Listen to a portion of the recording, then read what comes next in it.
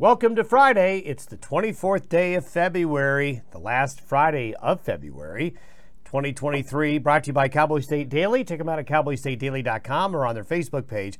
Also, being brought to you by WYDOT. Well, folks, warmer weather is coming. We're certainly going to be cold to start the day, and it's going to be a chilly day, but we've seen the worst of the cold now. As the Arctic air begins to move out, then that means some wind later today and into this weekend.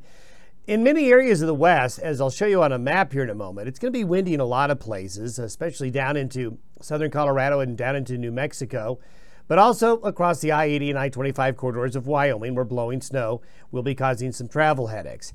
Moist winds aloft coming in from a storm sitting off the California coast will continue to bring more snow to the high country. So the mountains over the next 48 hours will see off and on snow, and a few of those snow showers will come out onto the plains, although it's mainly along and west of the divide that gets most of the snow this weekend. Several weather systems are coming late in the weekend and next week and beyond. As I'll show you, the pattern heading into March looks very busy. That means more mountain snow and some on the plains. Lots of folks sent in great sundog pictures and pictures of snow drifts. We'll show you those. And also, a lot of folks are saying, all right, we've been talking about La Nina for what seems like forever, and it seems like forever because it's been 3 years. What does it mean now with La Nina fading and El Nino coming? What does that mean? What does that mean for the West? Well, we'll talk about that at the end of this podcast. Here are some great photos. Not only did we get sundogs, we had double sundogs. That Arctic air that hung over the region yesterday, well, after the sun came out and being in what we call an Arctic haze, if it looked a little bit hazy to you, it's an Arctic haze. Literally, that's what happens over the tundra regions of the Great White North, where ice crystals are hanging in the air all the time, and then that gets refracted from the sunlight. So a great shot there from Jason in Cheyenne. Another great sundog picture from Julia. Tim, a great shot there. Then from the Bighorn Mountains, a sundog along a snowmobile trail. So the sun and the optics through that Arctic haze yesterday across the region really putting on a show. Also putting on the show was the snow and the wind. And the Interstate 80 corridor, as we've been talking, along the south central and southwest parts of Wyoming, really took the brunt of the storm. And here's a shot from Rawlins. Find the car. There's a couple cars there. You can find one. And it was a storm that in some parts of Carbon County's lower elevations, we had several reports of 1.5 feet with over 40 inches of snow in the Sierra Madre mountain ranges. And then probably the epicenter of the wind and the snow is in the Elk Mountain area. Joe, thanks for sending those in. And everyone can see how hard Joe's been working just to get to his house. So quite the storm event. Now, this is from a WYDOT webcam along Interstate 80. Find the exit ramp. Where is it? Well, you can see right here. Now, this is a picture from a distance. If you look at the size and height and depth and width of this snowdrift, you can see why it's so hard to keep interstate open, or just how long it takes to get those drifts taken away.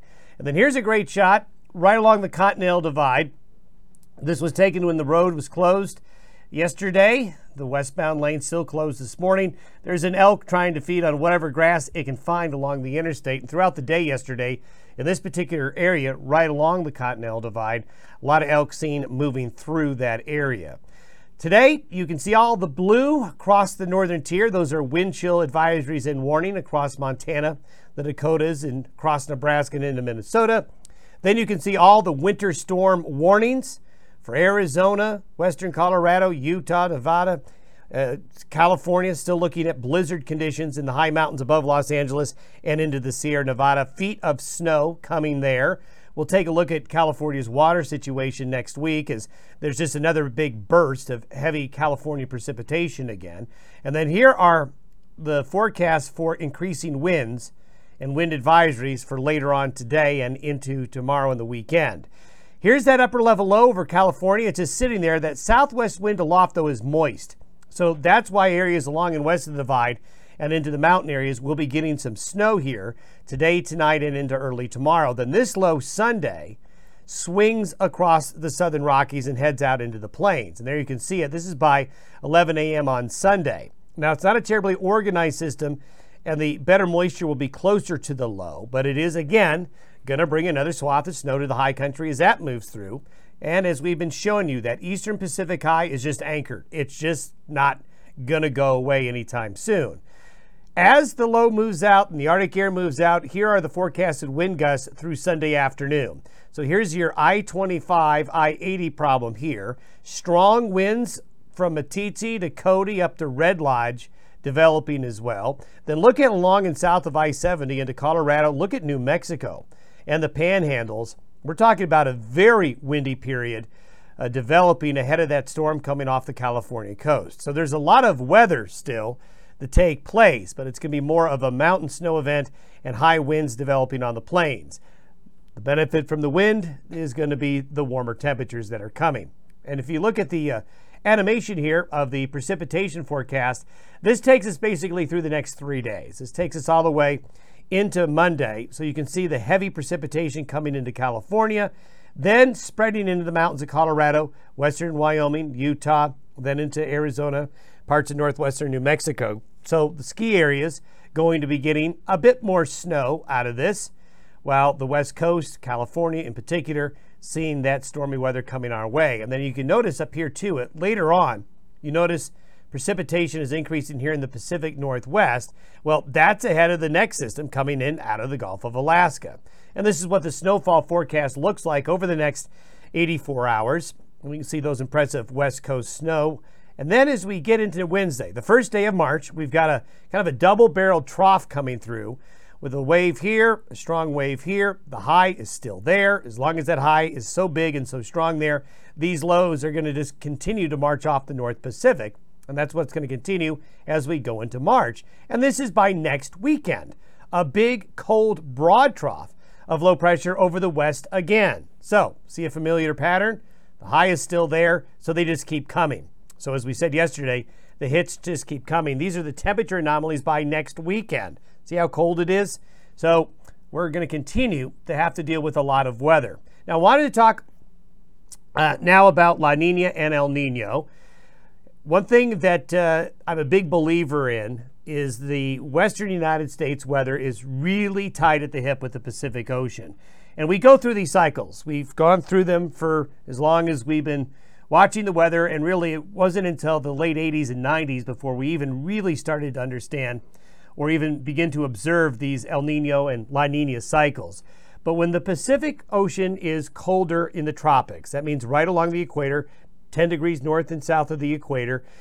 When the Pacific is colder there, that tropical Pacific, those cooler water temperatures, it's good to think of the Pacific Ocean as an engine. So if the Pacific tropics are a little bit colder, it's like a weaker engine. It's not producing as much water vapor into the air. It's not producing enough opportunities over time to really give us the amount of storms we see. When the other thing happens is that when the Pacific is warm, it's like a strong engine.